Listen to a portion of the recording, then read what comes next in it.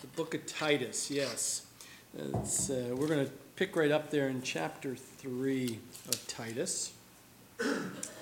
Now, I know the ice coming, so be safe over the next couple of days. It's a great time to just sit back and have that cup of coffee or tea, finish up all your little sweets that you've had over the Christmas, and finish off the new year real well with all those sweets, you know. And then you can make that commitment in the new year, right? To cut out the sweets. All right. Let's start in chapter 2 of Titus. I'm going to read verses 11 through 15, and we'll get our conversation going on here real quick. Amen? For the grace of God that brings salvation has appeared to all men, teaching us that denying ungodliness and worldly lust, we should live soberly, righteously, and godly in the present age, looking for the blessed hope and glorious appearing of our great God and Savior Jesus Christ, who gave himself for us that he might redeem us from every lawless deed and purify for himself his own special people, zealous for good works. Speak these things, exhort, and rebuke with all authority. Let no one despise you. So as we take a look at the scriptures here in this epistle, this letter from Paul, the Holy Spirit speaking through Paul, writing these words down on paper for a man named Titus, to then communicate out to those believers that he was ministering to. And as a child or as children of God or believers, what are we hoping for this new year? What are we looking forward to this new year? What are we expecting this coming new year in your life? Many times people set expectations or set goals and set these promises that you're going to do something different this year. And many times you hear the statistics of how we always mean well and start well, but don't finish well in those goals and those aspirations or whatever it may be.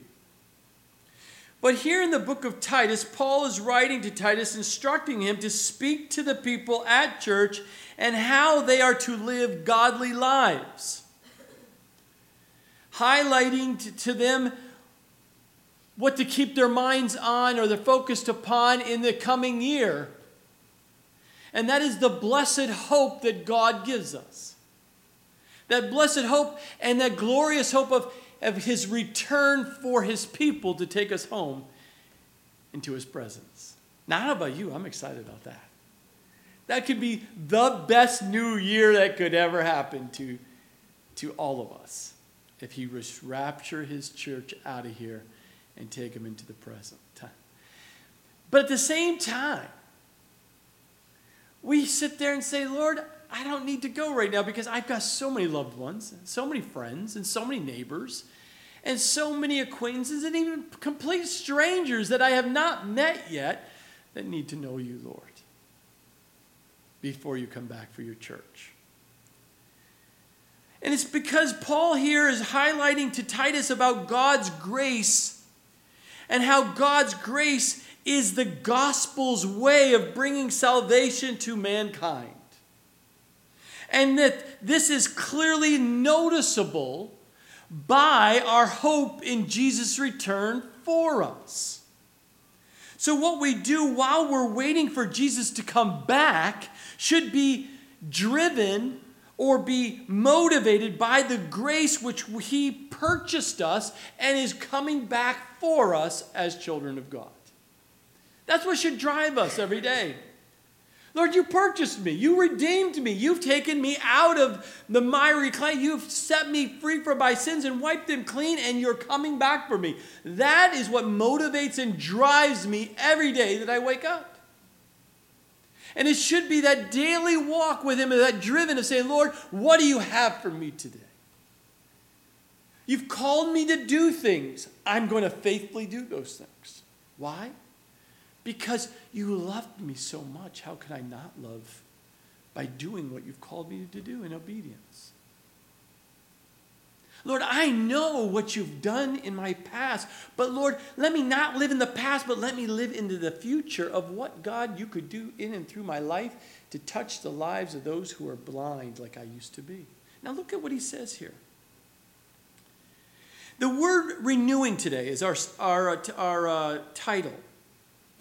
And renewing means to reestablish a relationship. To repeat a commitment that you may have made. Renewing means to revive or give fresh life and strength to something that God's called you to do.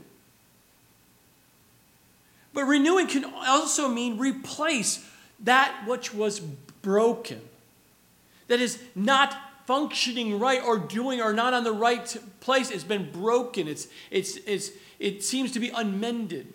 But God can renew not only your life and the relationships in your life, but it can also renew or bring about the strength to bring back, to repeat the commitment you've made to Christ, but also to revive or refresh your life and strengthen your life to do what God called you to do, but also replace those broken moments or situations that you find yourself in. God can renew. God is in the business of refreshing your life day by day, as the scripture says. So as we look at a renewing new year, our renewing commitment to Christ, our renewing vision of 2020, let us have a renewing of the worship of God in our prayers and communion with him. Let us have a renewing of the Word of God in our lives, that we would want to read the Word and study the Word and apply the Word to our lives on a daily basis. And thirdly, the renewing of the work of God in and through our lives in this church, but in this community that we live. That is what God's called us to do. Forget last year. Forget this as we end a year and where we may have fallen short, or where we may have not gone right or got off course or not seem to have clarity, or we didn't have more faithful or not committed. But now we look to the future. We look into the new year and we say, God, this is a renewing year. This is a renewing year for me. I'm committed to you because you give an all to me. You've committed your life for me. My reasonable response is to what? Commit my life to you. Now, as we look at here at Titus chapter 3, verse 1, Paul is reminding to Titus, but it does the same thing for you and I today.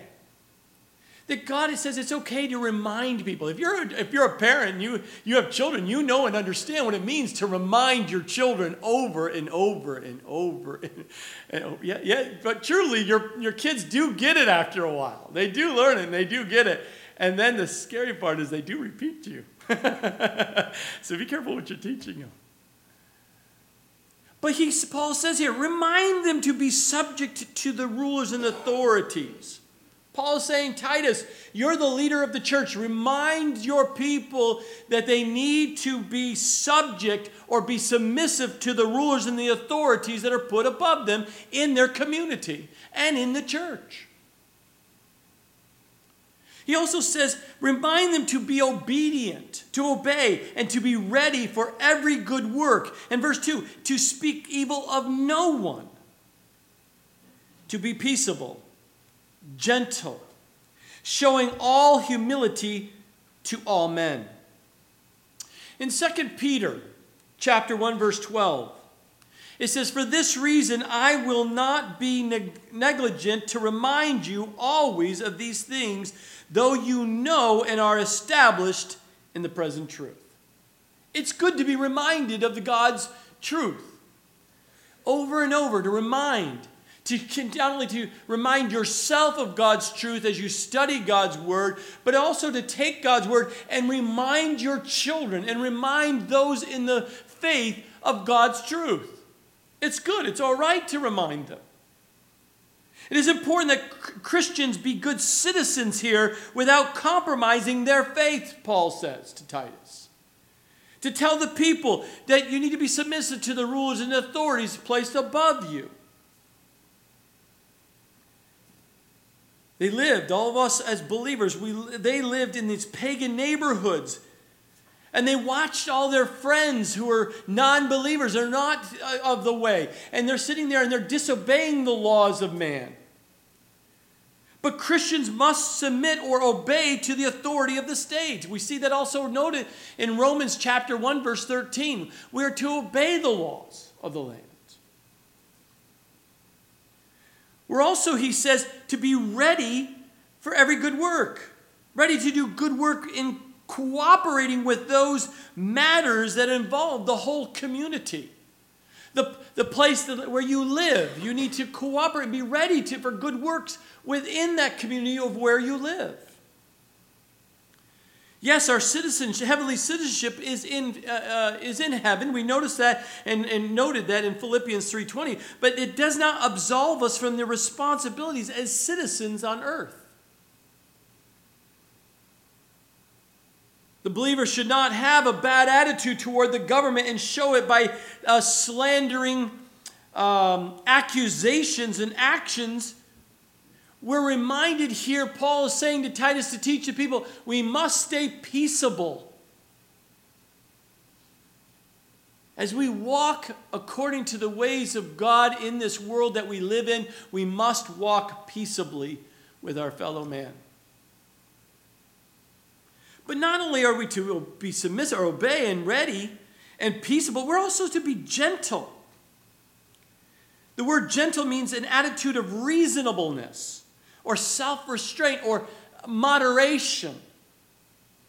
Not demanding to have our way and demanding the law, but are willing to work out a morally good compromise to those around you.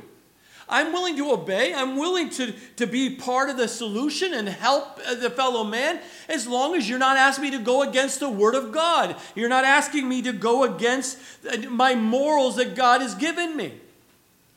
I'm willing to come alongside and help you and help the community. But we do it with humility of heart. It says to show all humility to what? All men. Not just certain ones you can be humbled with because they're your brothers or your sister, but no, to all men. With the humility of heart, we're not to be too critical-minded or critical-spirited of our pagan neighbors. Because you've been saved, you can't have this selfish religiosity or self-righteousness that overrules and looks down upon your unbelieving neighbor. Because we must remember where we came from. What did God save you from? He even notes that in verse 3, for we ourselves were also once foolish, just like your neighbor. You were once disobedient, deceived, and serving various lusts and pleasures, and living in malice and envy and hateful and hating one another. That used to speak to you and me. That was us before we got saved. After you get saved, that should not be speaking of you. If you're sitting there going, that's speaking of me, well, then you need to check your heart and do some confession there to the Lord. Because that should not be speaking of us. We shouldn't be out there foolishly doing things against the things of God. We shouldn't be out there being disobedient against the things of God. We shouldn't be deceived by the things of this world or living in our lusts and pleasures of our life. Let alone being hateful or hating one another. That should not be coming from the heart of a Christian. That's the old life. The new life is not like that. But based on our own experience, we need to know that that used to be our old sinful life. And that's why we need to be humble in working with those who are around us, those non-believers, because you can understand and relate to where you used to be. That you know that what God has done in your life, God can do that same thing in their life. Do you still believe that, my brothers and sisters? So many times you get saved and you've been saved for so long that you lose touch with where you came from. And you don't believe that because you're not seeing a refreshness or renewing in your life. You seem to be dull and something's not right in your life. You go, well, I can't go out there and share the good news when I don't have good news in my life. I'm not sensing God's changing me, so why would I go share the good news with someone who's dying going to hell? That's a trick of the enemy, my brothers and sisters. If you're feeling dull and suppressed, then there might be something in your life you need to repent of. You're quenching the Holy Spirit that lives inside you. You need to confess all things. You need to come back to the table, come back to his feet and worship him every day and just stay close to him. So there's a refresher, renewing in your spirit of your life so that you are emboldened by the power of the Holy Spirit to touch those who are lost and going to hell. There's got to be a passion deep within that says, I've been saved and I can't wait to help other people come to Christ so they can get saved. It's got to be our passion in this new year. If you really believe that Jesus is coming back for his church, and those who are left behind are going to go through the most torturous pain you've would ever experience. Out of compassion for your mankind, why would you not share the good news with them of what God has done in your life and doing in your life? That's what Paul is saying to Titus, is to remind those people in the church there. You need to be renewed. But once you're a believer, you have to live a certain way. You're not going to live the old life there, notice in verse 3. But in verses 1 and 2, we just be obedient. Just get along peaceably with your men and women around you. Speak of evil of no one. Be gentle and be humble with all men. You're not superior to anybody. You're a sinner that's been saved by grace. They're a sinner that needs to be saved by grace. And you have the answer to tell him that there is a way. There is a way. Now, if we take a look at verse 4, he says, but when the kindness and the love of God our Savior toward man appeared, not by works of righteousness, which we have done, but according to his mercy, he saved us through the washing of regeneration and renewing of the Holy Spirit. Do you remember what the kindness and the love of God has done in your life? Are you reminded daily of his kindness and of his love for you as our God and Savior? We need to be reminded daily of that. Psalm 117:2 says, for his merciful kindness is great toward us, and the truth of the Lord endures forever. Praise the Lord. In Isaiah 54:8, with a little wrath I hid my face from you for a moment, but with everlasting kindness I will have mercy on you, says the Lord, your Redeemer. Because our Redeemer lives. Isaiah 54:10 says, for the mountains shall depart and the hills be removed, but my kindness shall not depart from you, nor shall my covenant of peace be removed, says the Lord, who has mercy on you. If you want a beautiful illustration of this God's kindness and love and mercy upon one's life, go back today and read 2 Samuel. And note David's treatment of Mephibosheth. It's this young little lame child from birth. Remember? He got dropped, became lame, couldn't walk. He was part of Saul's family, King Saul's family. When Saul killed himself and he died and his whole family was going to be removed, David came into power. Everyone with expectations, including Mephibosheth, believed that he was going to be killed by David because that was the way to get rid of anybody who would possibly come against his kingdom. But God put it on David's heart, kindness toward Mephibosheth. And even though Mephibosheth expected David to slay him, David, in his kindness, spared him and treated him as one of his own sons at the palace table.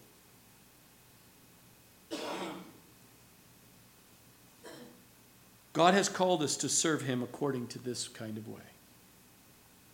2 Timothy 1:9 says, "Who has saved us and called us with a holy calling, not according to our works, but according to his own purpose and grace, which was given to us in Christ Jesus before time began." God has a plan to work in and through your life. Hebrews 9:14, "How much more shall the blood of Christ, who through the eternal Spirit offered himself without spot to God, cleanse your conscience from dead works to serve the living God." Amazing grace. So salvation came not only because of God's kindness and love, but also because of his mercy. At the end of 5b there, at the end of verse 5, he saved us through the washing of regeneration and the renewing of the Holy Spirit, verse 6, whom he, the Holy Spirit, poured out on us abundantly through Jesus Christ our Savior. You and I have to remember that we don't save ourselves. He saved us. How did he do that? Through the washing of God. He bathed us all over. He cleansed us completely from all of the dirty filth of sin. See, when a sinner trusts Christ, he is cleansed from all sins, and he is made a new person by the indwelling Holy Spirit.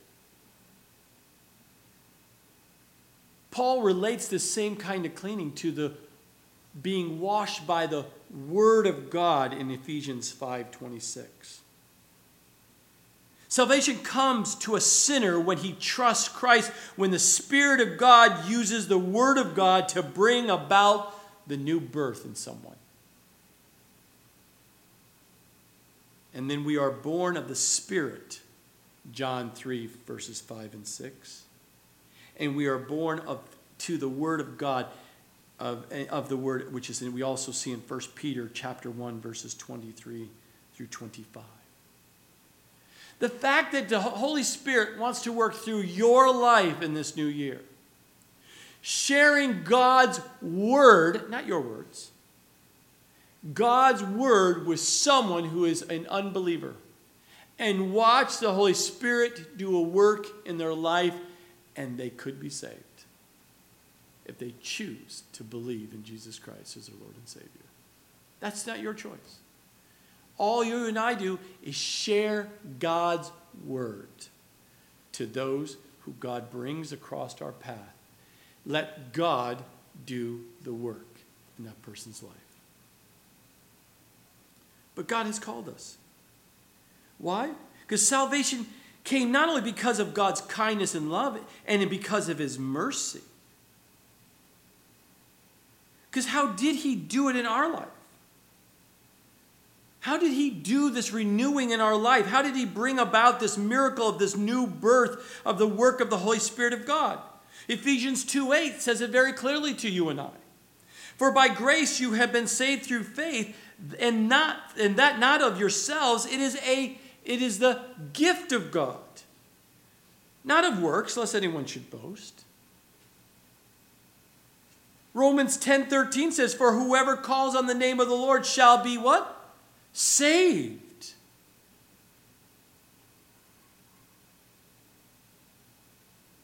Remember, even in Ephesians 3:20, it says, now to him who is able to do exceedingly abundantly above all that we ask or think according to the power that works in us. In verse 6 here, we see the Holy Spirit is poured out on us abundantly. An abundant life through Jesus Christ our Savior. You can have an abundant life. So if you're living in the previous year of 2019 here, and you didn't experience that abundant life, you need to come back and be renewed in the Spirit of God who lives within you so that you can have an abundant life in 2020. You need to choose to follow him. You need to choose to surrender more. You need to choose to be obedient and to follow his way. Not putting boundaries and restrictions on what God wants to do miraculously through your life to touch the lives of someone else.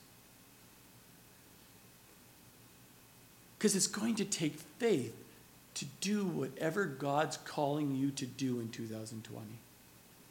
If it doesn't take faith, I question if it's of God.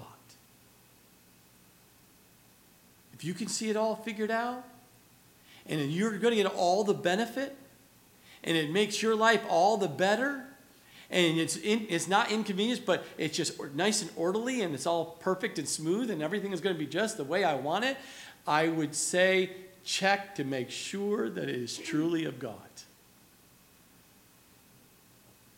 Because if you don't have to rely upon the Holy Spirit's power that lives within you to do a work, then you're relying upon your own strength. And it will not last. You will not succeed in that work. Just the way it works. It's the way it is. But he washed us. He bathed us. He cleansed us. And he abundantly provides exceedingly abundantly above all we ask or think. 1 Corinthians 1:18 says, for the message of the cross is foolish to those who are perishing. But to us who are being saved, it is the power of God. As you go out, the power of God is going to work through your life. Everyone else around you, these non-believers, are going to think you're crazy, and it's foolish that you would live your lives like that. Why do you choose to live like that? Why do you go to church? Why do you serve people? What are you gaining from them? Why would you go out and spend your time and effort and money and resources and energy? Why would you do these things in the name of God? What are you benefiting from it? That's how the world thinks. But as children of God, that's not how we think. We just give. Why? Because we've been given so much from God. So much. He's given us life, eternal life. Not only have we, who are Christians, been washed and made new in Christ, but we have also been justified. Look at verse 7. That having been justified by his grace, we should become heirs according to the hope of eternal life.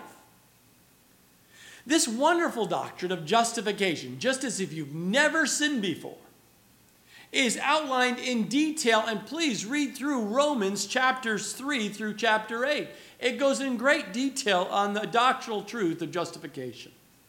You've been justified. When you've given your life to Christ, you've been justified just as you've never sinned before. It's been wiped clean.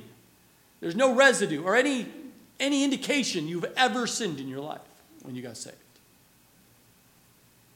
Romans 8, verse 17 says, if you're a child of God, then you're heirs of God, and joint heirs with Christ. If indeed we suffer with him, Christ, that we may also be glorified together. We're glorified with Christ. How great and beautiful that is.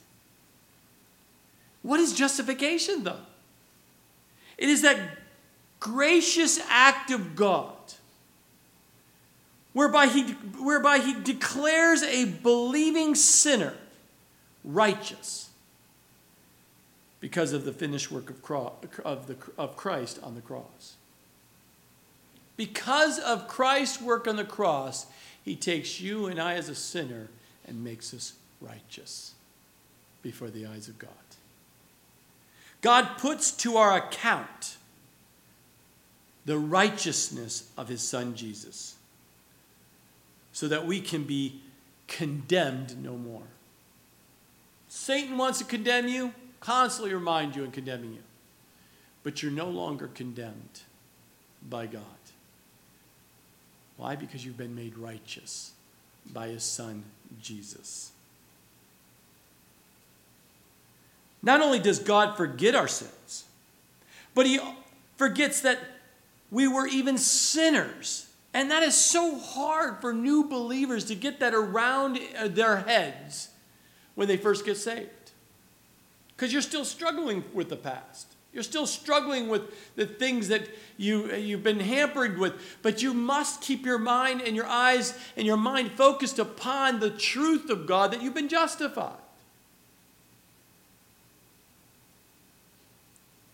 And so, what is the result of this kindness that God has shown you? What is the result of the love that God has shown you? What is the result of the mercy and the grace that God has shown you? There's one word, and that is hope. We are heirs of God. We have hope, the fact that we are children of God, that we are heirs of God, and that we are going to be in the presence of God. This means that today we can draw on his riches. And when he comes, we will share in his wealth and his kingdom forever. And this hope ties us back to that blessed hope that we read in Titus chapter 2, verse 13, looking for the blessed hope. But there's something else that comes along with hope. That blessed hope for you and I as a child of God. We see this in verse 8. This is a faithful saying. And these things I want you to confirm constantly. Confirm constantly. Affirm constantly. You're constantly affirming what the truths of God and what God's called you to do. Affirming always. Because I assure you the world wants you to stop, focus on what God's called you to do. He wants you to get you on a rabbit trail in a squirrel moment and take you off somewhere else. But you and I must affirm constantly what God's called us to do for his kingdom. That those who have believed in God, that's speaking of you, should be careful to maintain good works. These things are good and profitable to men. So, in our last verse here, we see that we should live godly lives and be careful to maintain good works in this life we live. Why?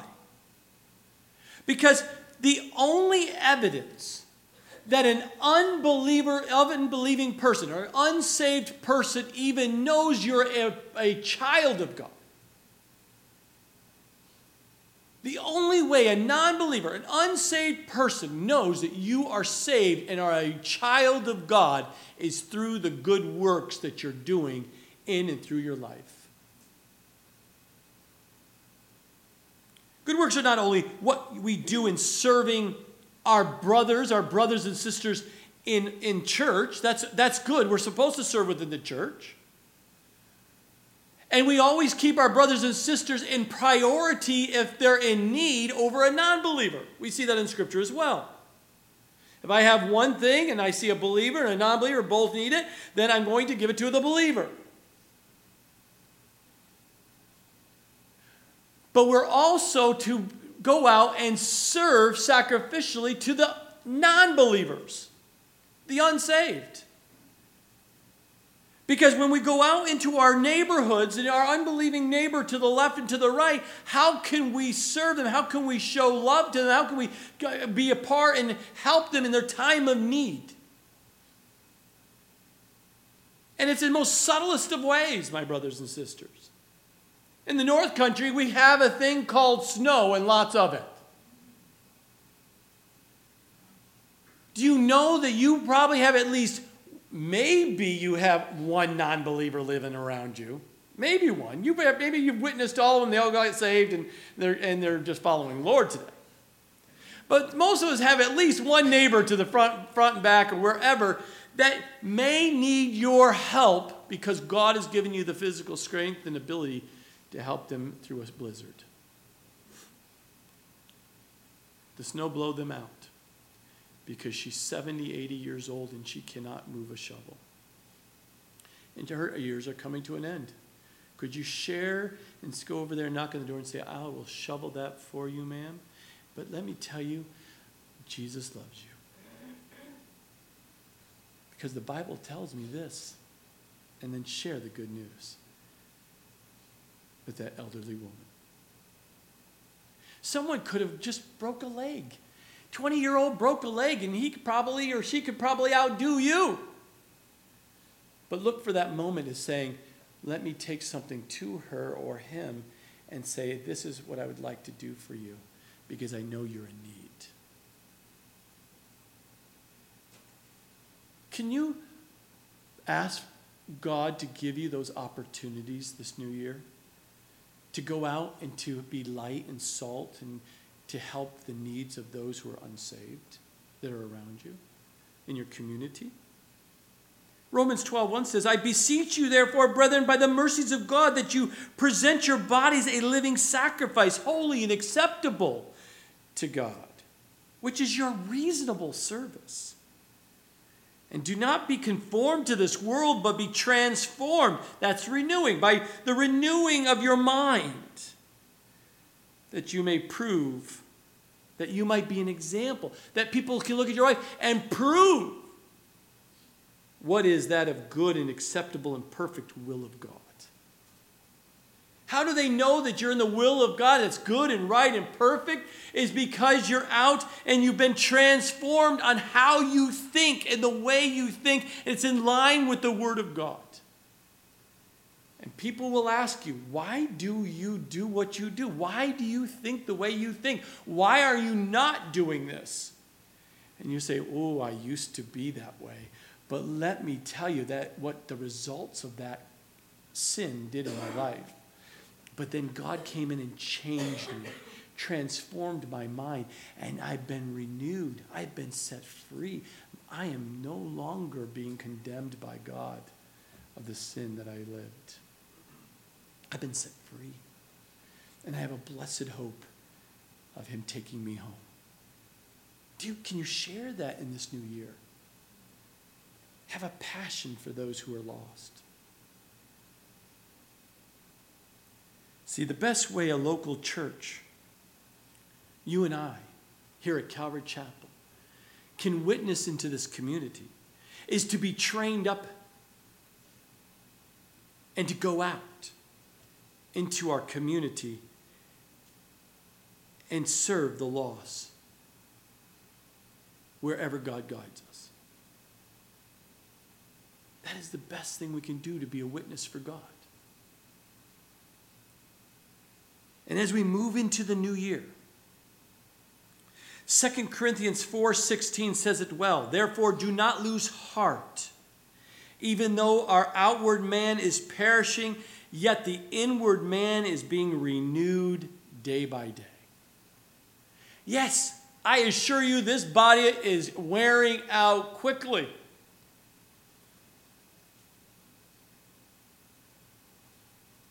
But my spirit is being renewed day by day. Is yours? Remember, God is at work in your life. Psalm 51:10 says, create in me a clean heart, O God, and renew a steadfast spirit within me. Is that speaking of you? Do you have a steadfast, solid spirit doing, you're in the will of God and doing what he's called you to do? Be encouraged, my brothers and sisters. The past is the past. You're ever going into a new year. You get to start fresh. You get to start new. You get to do and come back on course of what God wants you to do. Seek him with all your heart and mind and soul and strength, and just be obedient, immediate obedience to what God's called you to do. Not only within the church of serving, but outside into your communities of the lost. Because we have died of ourselves. We live for Christ. Less of me and more of him.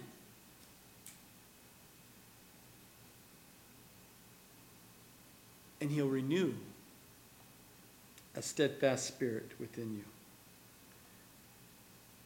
But we must be still and know that he is God, and that God lives within you as a believer. Isaiah 40, verse 31 says, "But those who wait on the Lord shall renew their strength.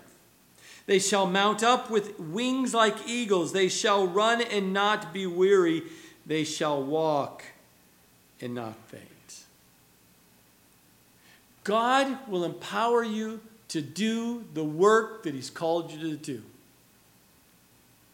He will lift you up when he needs to lift you up above the difficulties and the boundaries or the barriers that come against you. But most of all, he's going to strengthen you to do the work that he's called you to do. He's not going to call you and I to do something in the new year and then sit back and say, okay, you'll figure it out. He'll give you all the wisdom and the strength and the ability and the resources available to him who controls all things of the universe. That's why we don't have to fear. We don't have to doubt, because God is doing the work. But he's going to allow you to run and not get weary.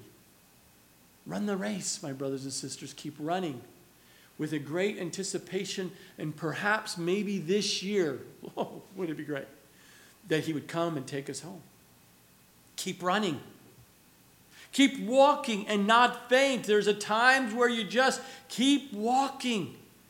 Walking with the Lord, because as you do, it's amazing what he'll do in and through your life. Let us look forward to the new year with great anticipation of our Lord's return.